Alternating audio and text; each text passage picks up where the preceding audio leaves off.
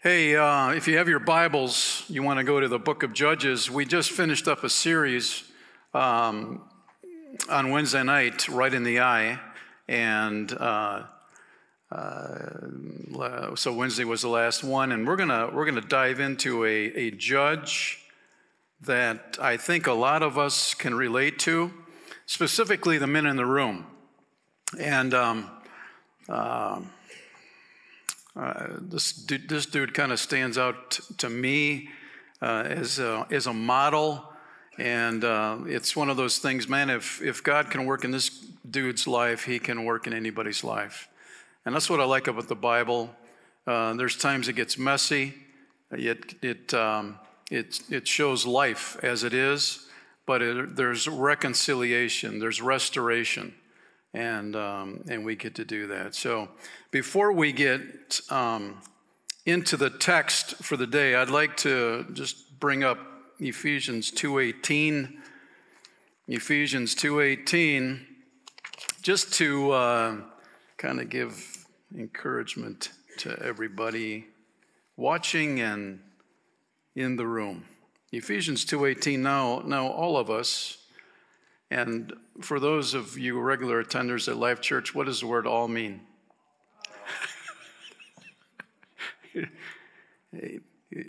It's amazing. I mean, that Greek, you guys pick it up so well. It's impressive. Now that's all of us can come to the Father, the Heavenly Father, God, through the same Holy Spirit because of what Christ has done for us. And here's the deal. I don't know what kind of biological father you had, the upbringing you had. I know in my family tree, we had somebody fall out of the tree, basically. Not the best example. And I'm grateful that I had a father who chose to make a difference. So again, your concept, your picture, your impression of what God is, who He is, because of the upbringing, your biological father does impact that kind of perspective. So we can dive into the Bible and find out the character of God.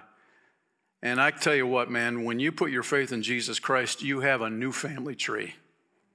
And that's God's family tree. And your Heavenly Father, God, man, is your Heavenly Father. And He can make up the difference, man. He can make up for all the mess that maybe you grew up in and really bring healing. And I think there's a lot of men running around today that are carrying baggage with them because they never reconcile that fact of their biological father looking for His affirmation, for His love, for His affection. And instead, they go through entire life. I talked to somebody yesterday, and I said, I think a lot of men, when they hit around 70 years old, they just kind of say, man, I've got a lot of regrets, I've got a lot of regrets.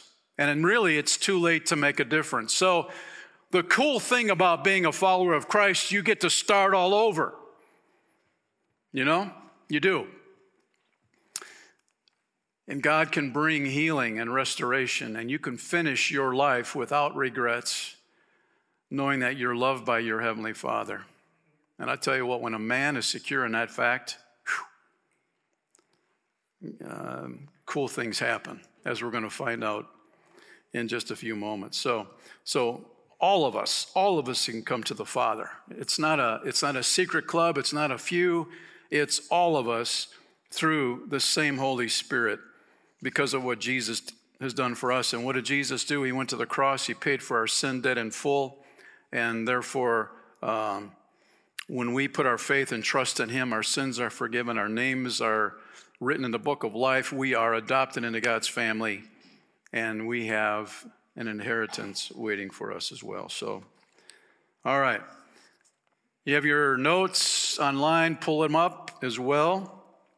Born for the storm. How many dudes have been born for the storm? Huh?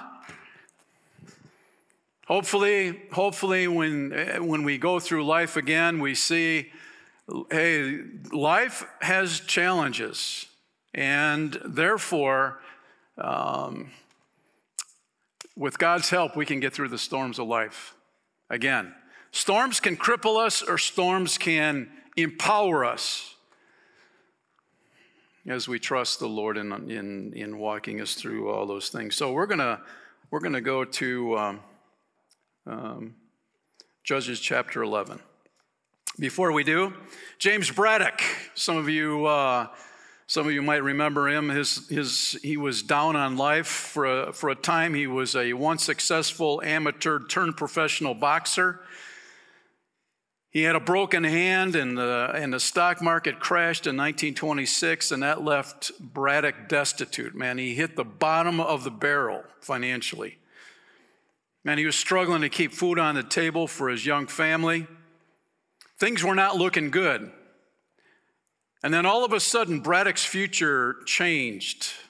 How did it change? Well, thanks to a last-minute cancellation by another boxer, Braddock got a second chance. And by this time, he was out of shape. And he was past his prime. Some of you this morning feel out of shape and you feel past your prime. Don't give up. There's hope, just like we'll get in here. Braddock was pitted against the number 2 contender in the world by promoters who saw Braddock as nothing more than a punching bag. They figured the number 2 dude in the world, he's just going to crush Braddock. We need somebody to get into the ring with him. And so they figured, he's our guy.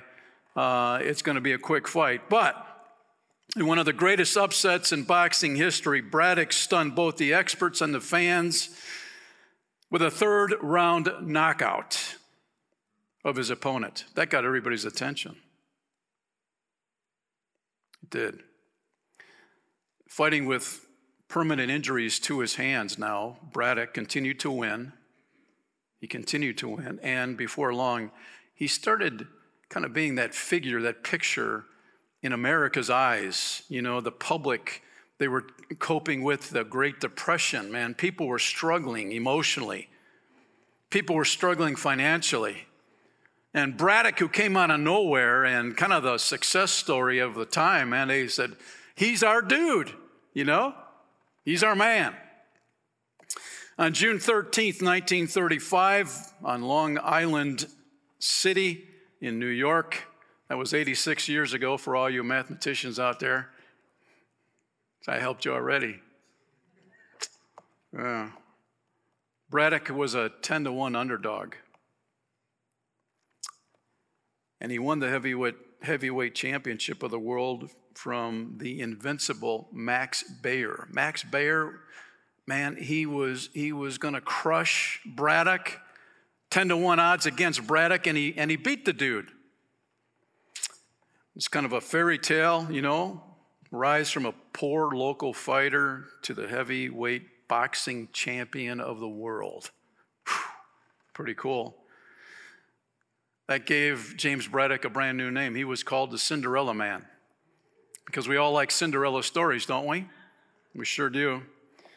You know, life in literature, it's filled with Cinderella stories, timeless tales about those who were on the downtrodden. They were outcasts, and they eventually go from nothing to being an asset in their world. You may feel like you're downtrodden, that life has beat you up, that this life is going against you. We're going to find out this morning that God never gives up on you or me, no matter what kind of past we have. So we're going to go to Judges chapter 11. And we're going to pick it up at verse 29. It's not in your notes, so you're going to have to open up your Bibles, your smartphones, YouVersion. Judges 11, verse 29.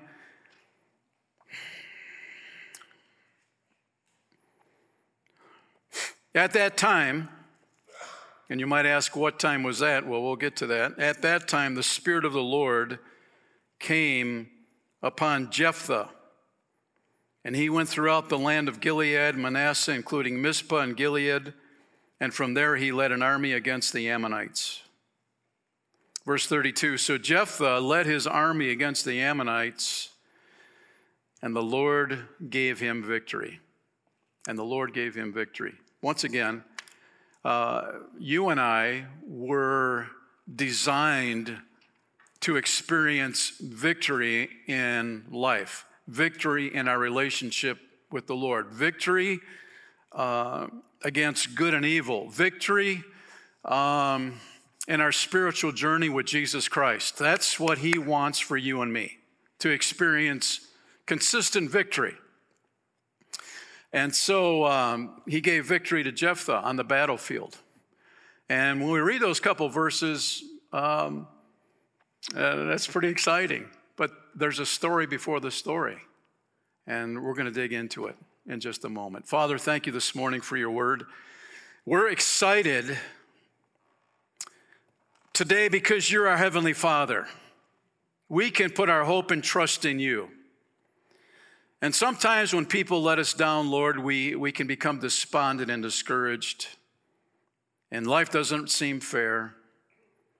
But we're so grateful that we have a Heavenly Father who loves us, who gets fired up about us, who has his Son Jesus praying for us as we walk through life. I pray for every man in this room this morning, those watching online. Lord, will you challenge us by your word today? Will you do it, Lord? Spirit of God, will you convict us maybe of areas we've kind of compromised, settled for? Instead of settling for the best you have for us, we've settled for mediocrity, Lord. So do your good work, we pray. We trust you, Lord, for that. In Jesus' name, amen. All right.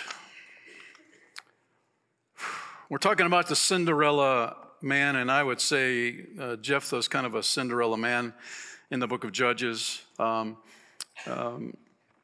After 18 years of Israel doing what it wanted, you know that cycle, disobedience, then disaster comes, judgment from God.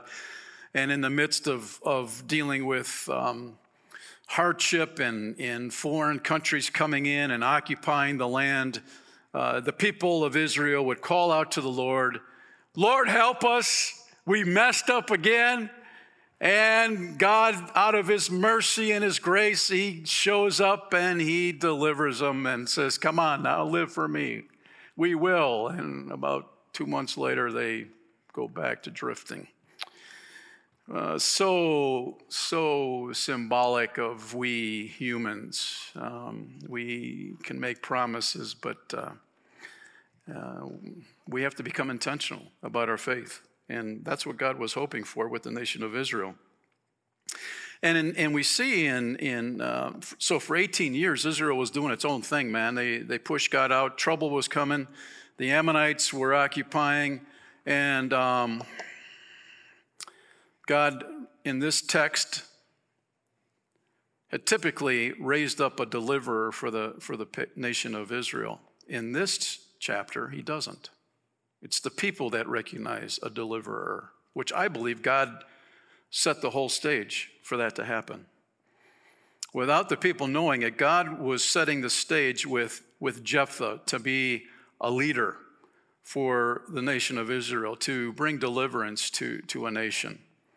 And so we can see there's a battle for men.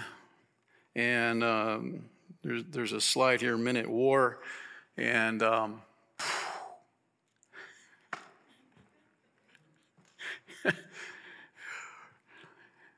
gentlemen, I don't think I have to convince you today that there is a battle for masculinity and manhood. Yo. Is that yo or no? Yo. Yeah, man. I think we could all say we don't have to look far, man. Our society in this country is aggressively devaluing masculinity and manhood right before our very eyes. Manhood is under attack, and masculinity is being redefined And sitcoms, if you have the nerve to watch them, show men as immature boys. Fathers are buffoons. But I just want to encourage you, man. There's something inside of me that just kind of rises up against that. I want to push back on that kind of stuff. Manhood matters. Masculinity makes a difference because that's the way God planned it, friends. To just take a snapshot on why and how masculinity and manhood matters in our culture. Check this out. These are statistics. 90% of all runaway children are from fatherless homes. 85% of all children with behavioral disorders are from fatherless homes. 71% of high school dropouts are from fatherless homes. 75% of all adolescent chemical abuse patients in drug treatment centers are from fatherless homes. 85% of all youth in prisons are from fatherless homes. I think we could say fathers make a difference, wouldn't you? I think so. I think it's pretty obvious. Why do you think masculinity and manhood are under attack today? Because of these simple statistics. It is undermining the foundation of our country, where men are no longer being men in leading their families. And I believe that God is calling you and I as men this morning, online and in this room, to step up and be the man that God wants you to be.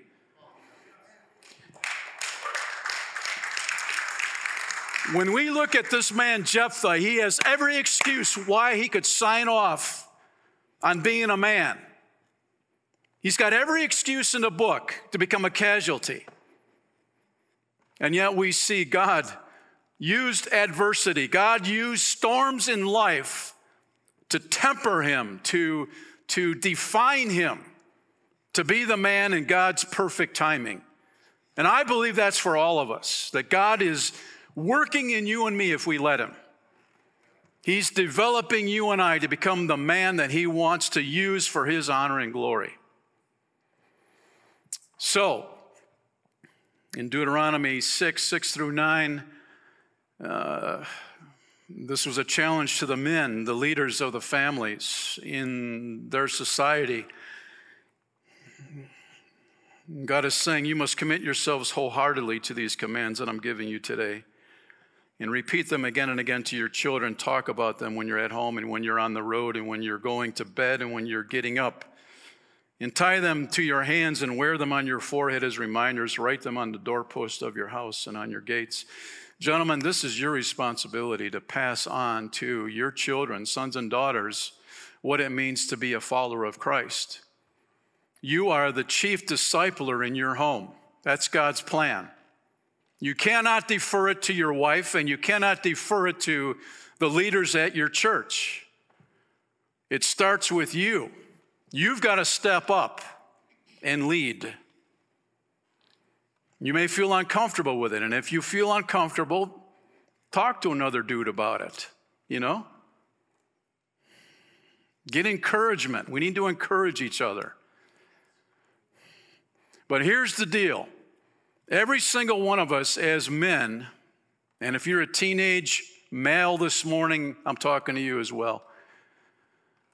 We've got to determine whether I'm going to be passive for the rest of my life, just put it on passive mode and coast and cruise through life and let life point you in the direction it wants to take you, or you can set your thermostat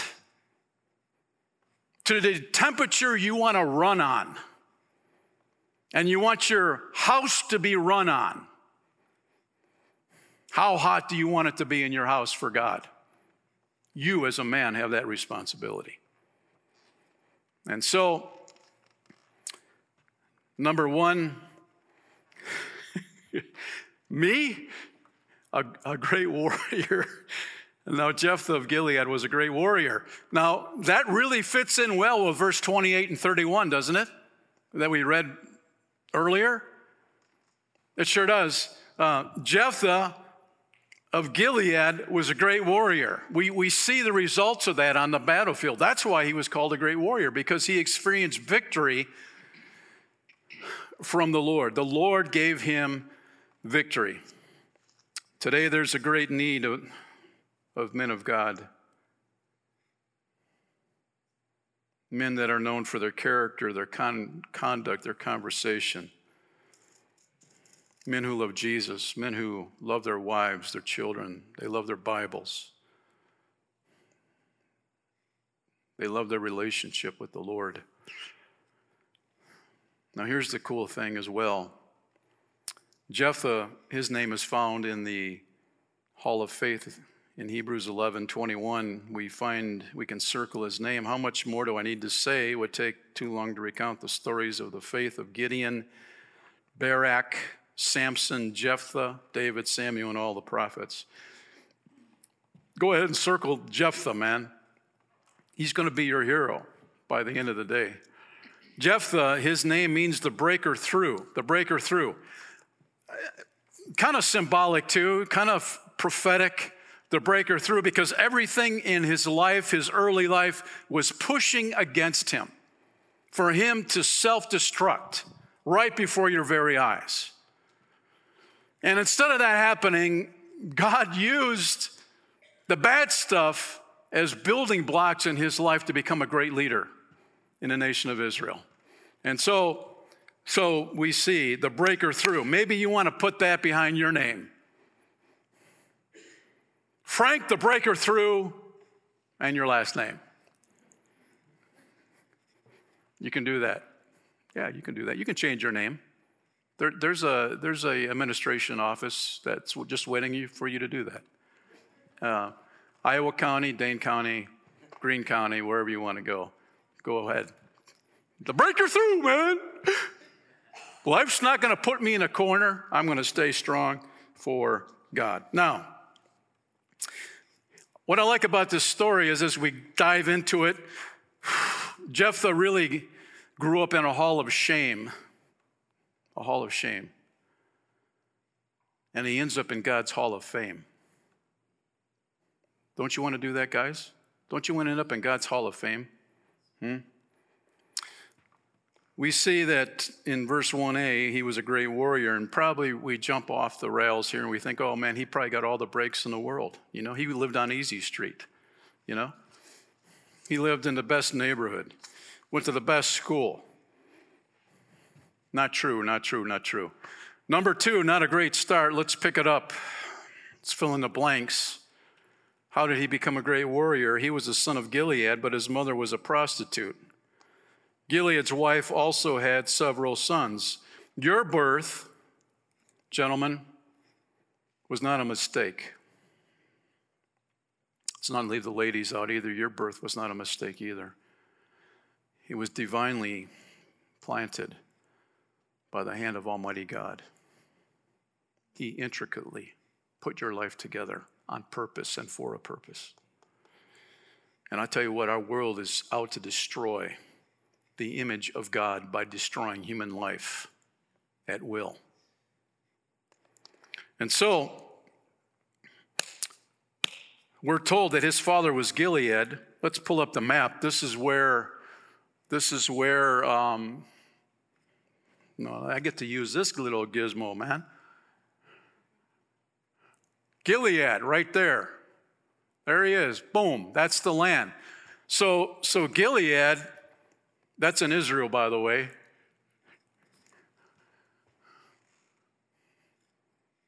How do we know? That's the Dead Sea, the Jordan River going up to the Sea of Galilee farther north, but that's kind of the territory. So the land of Gilead was named after Gilead, the father of Jephthah.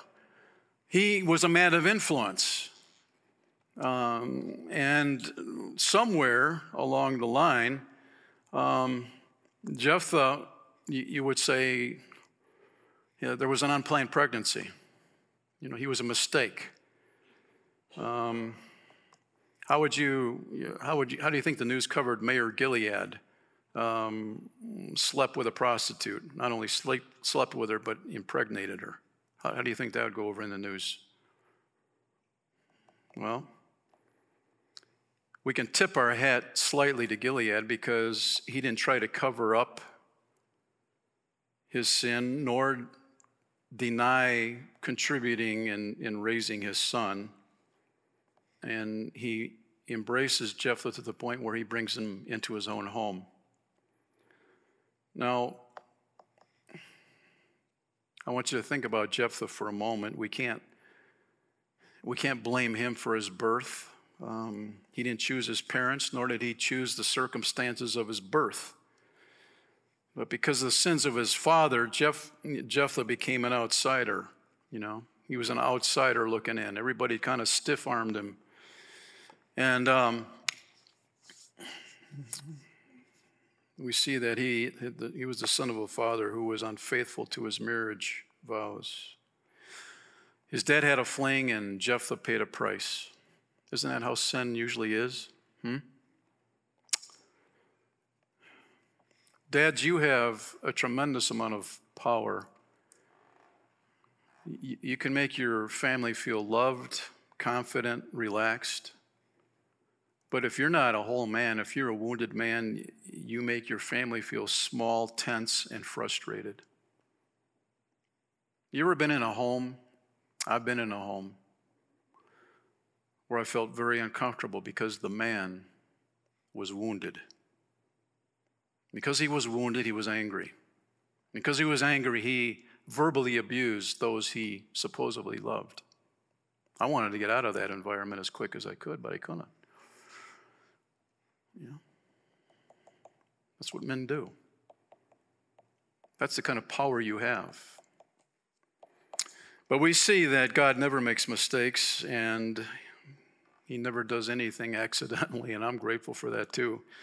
In Psalm 139:15, David writes, "You watched me as I was being formed in utter seclusion, as I was woven together in the dark of the womb. You saw me before I was born. Every day of my life was recorded in your book. Every moment was laid out before a single day had passed." I love it, man. The dudes that embrace evolution, here they got a problem, with that.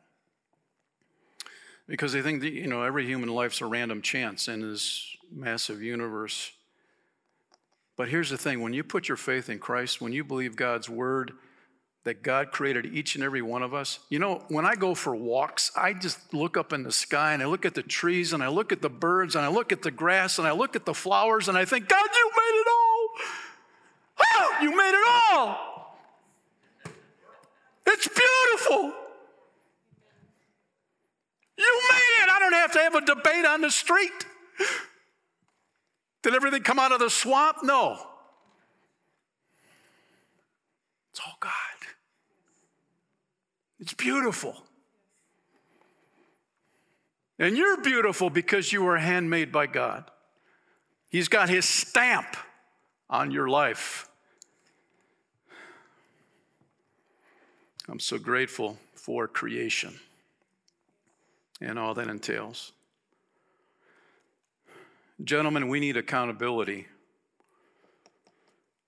On our own, we are waiting for a disaster to happen. Howard Hendricks did a study of 246 pastors who lost their ministries. Howard Hendricks, by the way, taught at a variety of Christian universities, seminaries, wrote several books, many books.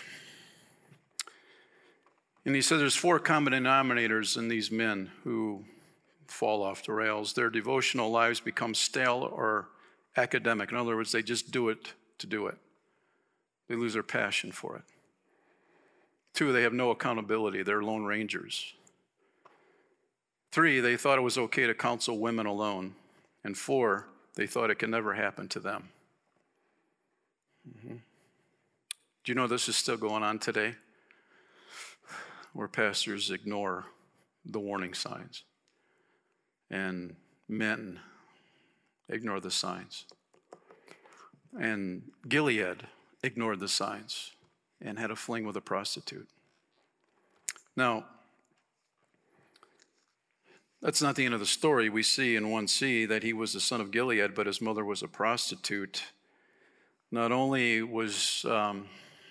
did Jephthah have an unfaithful father, his mother was a prostitute, and that carried a lot of shame in that culture, for sure, growing up. You were kind of marked at school, on the playground, in the neighborhood. You were the lonely one. You were the one that kids picked on. And we see in verse 2a that Gilead's wife also had several sons. So evidently, Jephthah was not born from Gilead's wife. He was born from the prostitute, but therefore brought into a home where there were half-brothers roaming around. Number 3, this is what happens. He gets kicked out of the house. I don't know, men, have you ever been kicked out of the house? I guess not.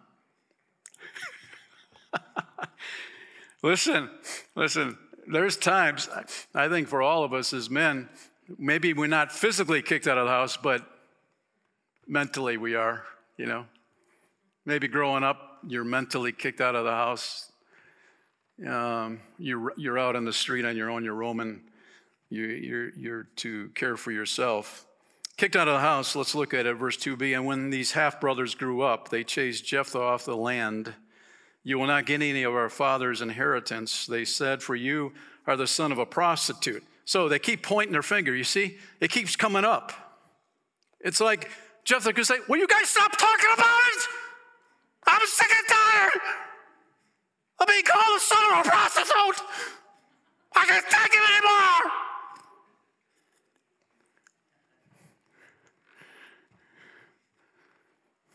I mean, he heard that every time he had a birthday. Happy birthday to the son of a prostitute. They made up their own song. Middle school, high school. He got sick of it. When you're tagged and you're saying you're a loser, man, your life is worthless, it's not going to count for anything. How would you feel? How would you respond?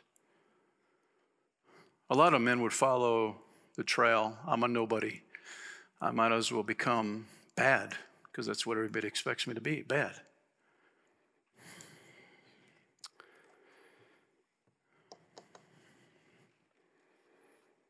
Jephthah was an accident. He was unloved. He was unwanted. Being ridiculed, as we all know. I'm sure we've all been ridiculed at some point in time. It's not a fun place to be. When his dad, think about this, every time his dad looked at Jephthah in the house, it was a reminder of his mistake. Mrs. Gilead would look at Jephthah, and it would remind her of her husband's mistake. And when they had family reunions with the half-brothers, the half-brothers got together, and Jephthah was never in those photoshops, in those photo shoots. They kept him outside. You're not wanted here. And when Jephthah would look at himself in the mirror, he would say, I'm a son of a prostitute. I'm a nobody. And so he compensated by becoming the meanest kid on the block. A bully. When I was growing up, we had a bully called Bruno. Bruno's a great name for a bully. Bruno the bully. I could tell you his last name, but it's very long. Bruno! And I started hanging with the dude when I was in 4th grade, because I thought Bruno was cool. But my parents, man, they had some, they lasered in and said, you need to stop hanging around with Bruno. I'm glad I did. So, verse 3a, Jephthah fled from his brothers and lived in the land of Tob. Let's see where that's at on the map. Here's the land of Tob out here. So it's to the east of the Sea of Tiberias, Sea of Galilee, the same Jordan River, Dead Sea. So everything's going on over here. He took off to an arid place. And Jephthah was forced to take a hike, so to speak, and nobody believed in him. Once again, a reminder that Jephthah's life had nothing to do with what he did. He was an accumulation of what others did to him. That's how life can be. Life can be unfair. A lot of people maybe deal with that kind of stuff. It seems like everybody's picking on you. You've been wronged. Life is hard, and so you get ticked off at God. You become bitter at God. There's people that do that. In fact, I read this the other day, Proverbs 19:3. People ruin their lives by their own foolishness, and then they are angry at the Lord. Have you seen that? You see that all the time. People are not wise, and they make foolish decisions, and the consequences for those decisions are not good, and so they get ticked off at God. How come God didn't bail me out, with his magic wand? That's not the way it should be. But in this entire process, we see that Jephthah doesn't feel sorry for himself. He doesn't write a book about how hard life is. He doesn't do a seminar on how to get revenge on your half-brothers who were ticked off. Why did they kick him out, by the way? The father, Gilead, died, and it was time for the inheritance to be dispensed. And they said, they had a family meeting without Jephthah, and they said, we do not want Jephthah to get a dime. It's all our money. That's why they forced him out of the house. And so Jephthah could have said, God, you forgot about me. I'm in no man's land, in the land of Tob. Nobody cool lives in the land of Tob. And if you look at your life maybe right now, it's a challenging, struggling time. Be encouraged from Hebrews 12. It says that this trouble you're in isn't punishment, it's training, the normal experience of children. God is doing what is best for us, training us to live God's holy best. And so we all have choices on how we respond to life. And Jephthah could have become bitter and angry and hardened his heart at God.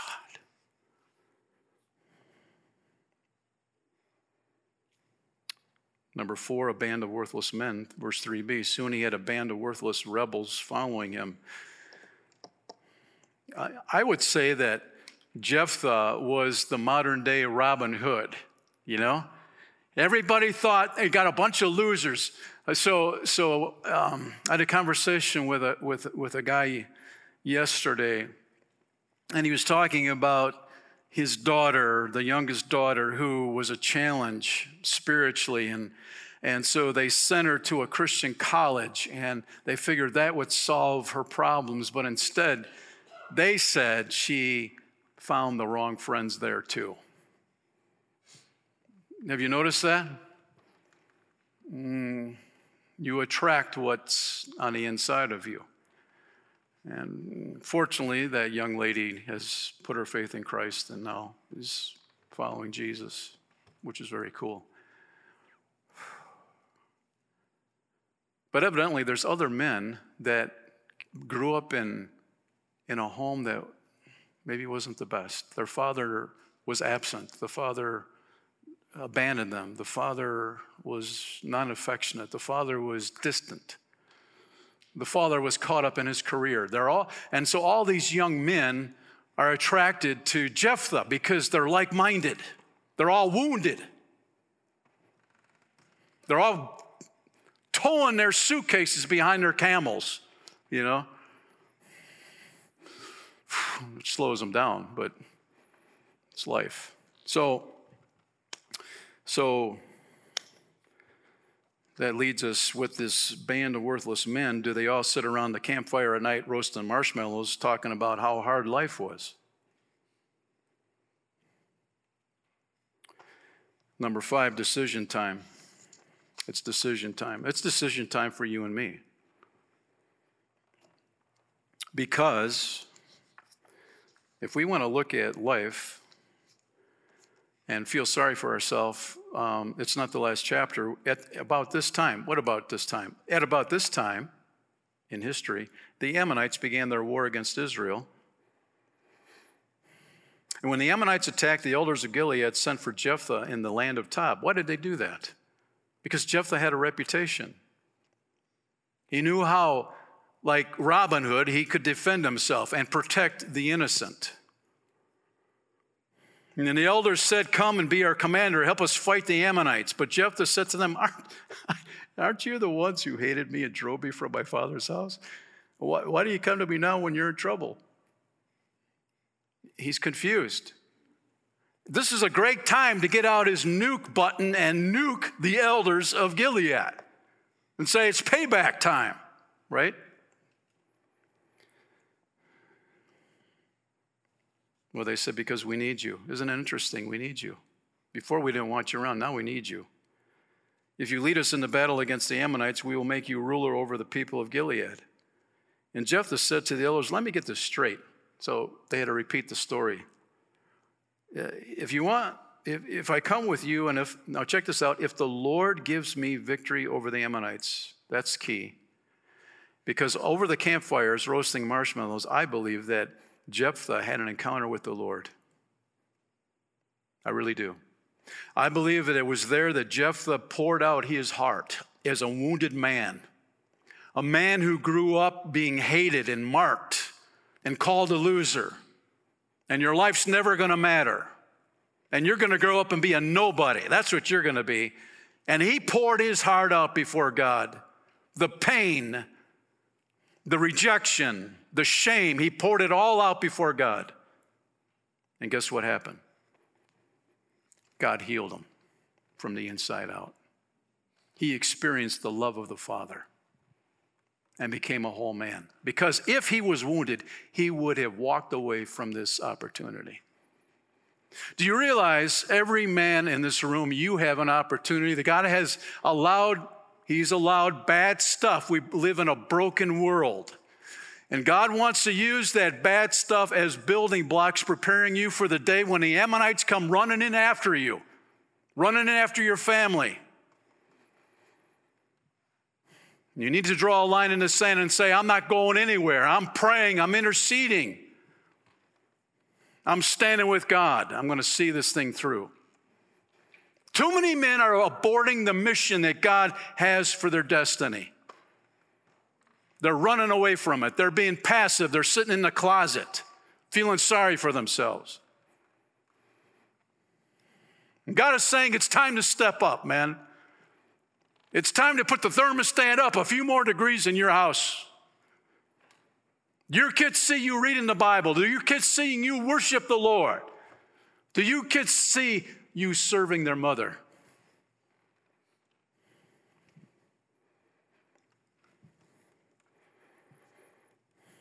Jephthah, man, because he had been healed. Friends, I've been healed from, God has healed me. And I'm telling you, I had a great dad. You know, I had a great dad. In fact, my dad's story could be part of Jephthah's story. In fact, I wrote it down.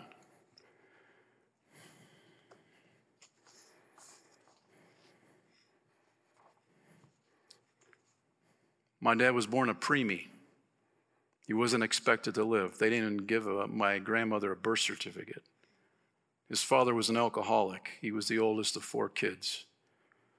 At 10 years old, he contracted osteomyelitis, and he wasn't expected to live. My grandmother put him on a streetcar and brought him to church with a high fever after the doctor said he will not survive. And he was prayed for, and it was healed. World War II, all his friends and he himself go to enlist. You know the pressure. The excitement of going with your buddies to enlist. But he was rejected because of the damage the osteomyelitis did to his left ankle. That bone had been eaten away. So he got rejected.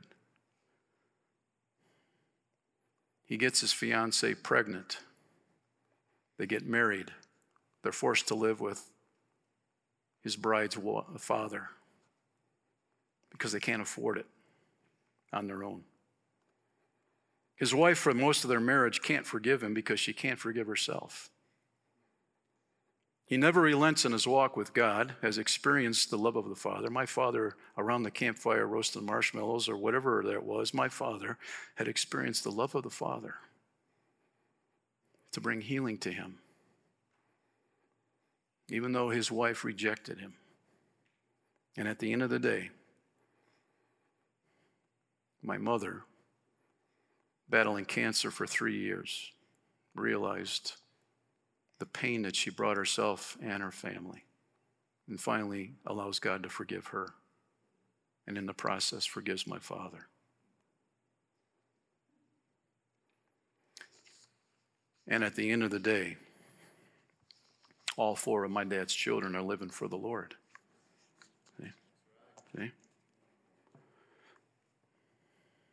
See, there's another, you've all got stories like that.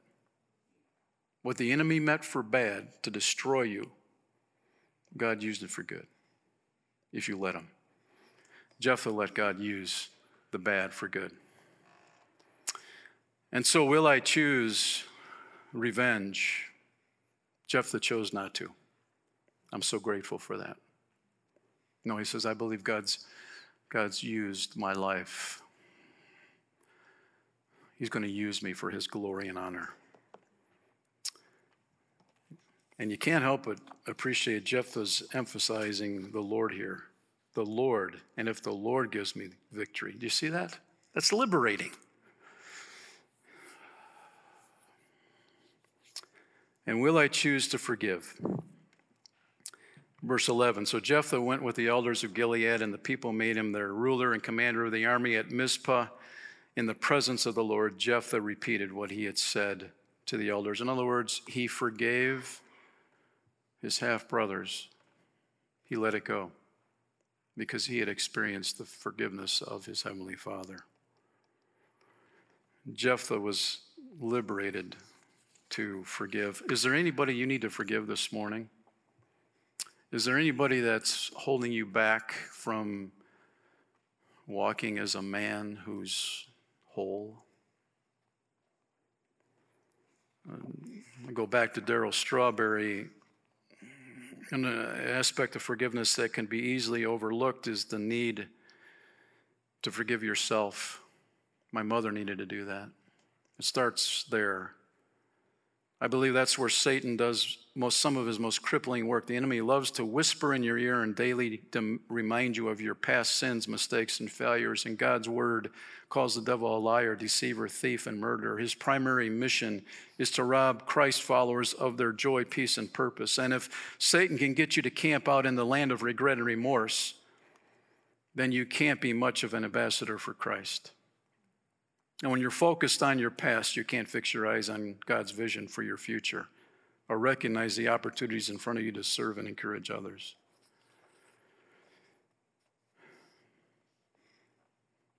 Hurting people hurt people, especially the ones they love most. The beatings, critical words, and emotional abuse from my father, Darryl Strawberry says, broke me as a person. This hindered me from knowing how to become a true man of God. It stunted my emotional and spiritual growth. My father did not surrender to God and therefore never knew the love and healing power of his heavenly Father until shortly before he died. God calls us to embrace this way of living and to model them for our children. This is the answer to the drug epidemic, the divorce rate, and the growing incarcerated population in our world today. My father came from serious abuse and neglect. I swore I would never be like him. Then one day I looked at myself in the mirror and I saw a vision of my father staring right in my face. The same pattern of abuse and neglect was continuing in me, and I finally realized I had to make a choice. You have to make a choice. As a man, you have to make a choice. It's time to make a choice. It's time to let it go and forgive.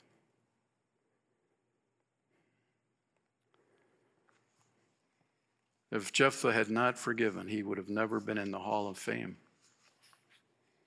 That's where God wants you. That's where God wants me. Number 6, let it go and be used by God. I just want to encourage you as men today, let it go, forgive, let it go, and let God use you. That's what Jephthah did. Verse 28, but the king of Ammon paid no attention to Jephthah's message. Do you see that again? Again, Jephthah is rejected. He's rejected. He's pushed off. He could have been reminded of growing up, in that environment and had a relapse, but he chose not to. Because at that time, the Spirit of the Lord came upon Jephthah, and he went throughout the land of Gilead and Manasseh, including Mizpah and Gilead. And from there, he led an army against the Ammonites. So Jephthah led his army against the Ammonites, and the Lord gave him victory. Victory in Jesus, my Savior forever.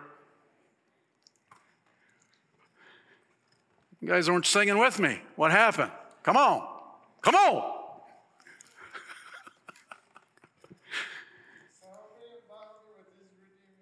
That's good, David. That's good singing right there. Thank God for it. Jephthah led his army. Why? Because he forgave. He let go. What could have crippled him, he said, God forgave me. God restored me. God loves me. He's going to use me. He's waiting to do that in your life.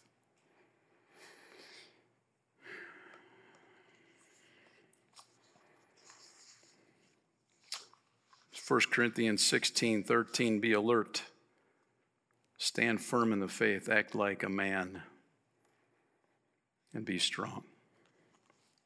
Gentlemen, I encourage you today to be alert spiritually, to stand firm in your faith, to act like a man, and be strong. Be strong. Gary Wilkerson, the son of David Wilkerson, the same dude who was in New York City fighting the gangs, started Teen Challenge. Gary, his son, wrote this. I feel like I've been a good father to my 4 children. We had the faith talk, the sex talk, the just say no drug talk. However, some of my children ended up on drugs. One son even became addicted to heroin and became homeless. I'm the son of a long line of pastors and good fathers, so I was emotionally upended and confused and deeply crushed. I had imagined a good family tree, and my desire to do this fathering thing well would insulate my family from the brokenness of modern living. But I was wrong. It has been said that a father is a son's first hero and a daughter's first love. It is also true that a father can create their child's first wounds and do great damage to their souls. And being a father is without a doubt one of the most important things anyone can do, and even trying your best doesn't necessarily ensure a trouble-free family experience. I take some comfort in knowing that God, the perfect father, had quite a bit of trouble with his first son, Adam. Yet what I also know is that trying to be a good father does make a difference. My kids have all come back to faith, sobriety, and healthy living. They are now all married and deeply love their own kids. I didn't do it perfectly, but I did it. I stayed in there. I struggled and failed, but I refused to be abusive, neglectful, and emotionally unavailable. In my own brokenness and with my own deep wounds, I did the hard work of life transformation. I looked at things within me that caused those around me, especially my family, to be hurt, confused, or feel anything less than loved and cherished. I believe a father's first work is to create within himself a heart that is full of faith and love, able to overcome our own demons and move into our kids' lives with the fullness, passion, and positive influence only a father can bring. This Father's Day, why not take a few hours to assess your own heart, your own soul, and your own behaviors? Take an internal inventory. Ask yourself, am I holding on to anger, resentment, bitterness? Do I have addictions that are harming my family? Am I so engrossed in my desire for success that my kids are missing a father? Am I in any way unhealthy in spirit, soul, or body? Go deep. Even check the way you eat or lack exercise. These things can cause us to lose the vast amount of energy it takes to father the active nature of children in this age. It's not too late to change. You can be changed from a neglectful father to a present one, from an angry father to a loving one, from a wounded soul to a healed man who can share grace, peace, and deeply rooted love with his family. Father's Day is an amazing opportunity, not just to receive a card or a nice meal out, but to encourage yourself to become the man you know you want to be, can be, and that God will help you become. I say amen to that. I want to encourage you men, it's not too late. It wasn't too late for Jephthah. This can be a new day, a new beginning right here, right now, online or in this room. To invite your Heavenly Father to become your spiritual leader. To know that his Son, Jesus, went to the cross to pay for your sin, my sin debt in full. Why? Because he wanted to have a relationship with you, a loving relationship with you. A Heavenly Father who loves you, who created you, who sent his Son to die for you. And Jesus came out of that grave, ascended to the Father, and he's praying for you even right now. Why? Because he loves you. So Jesus, today I come as a man, as a woman. Forgive me of my sin. I have rejected you. I have pushed you off. I have been God of my life. Forgive me. And I believe you went to the cross, Jesus, to pay for my sin in full. There's nothing I can do to earn your forgiveness. It's already been paid in full. Thank you. And I invite you to come into my life right here, right now, to help me to become the person that you want me to be. I give you permission, Lord, to do that. As you have forgiven me, help me to forgive those that have hurt me, that have rejected me, that have wounded me. And I thank you for that in Jesus' name. Amen. So, Father, I pray for your Holy Spirit to cement the work this morning.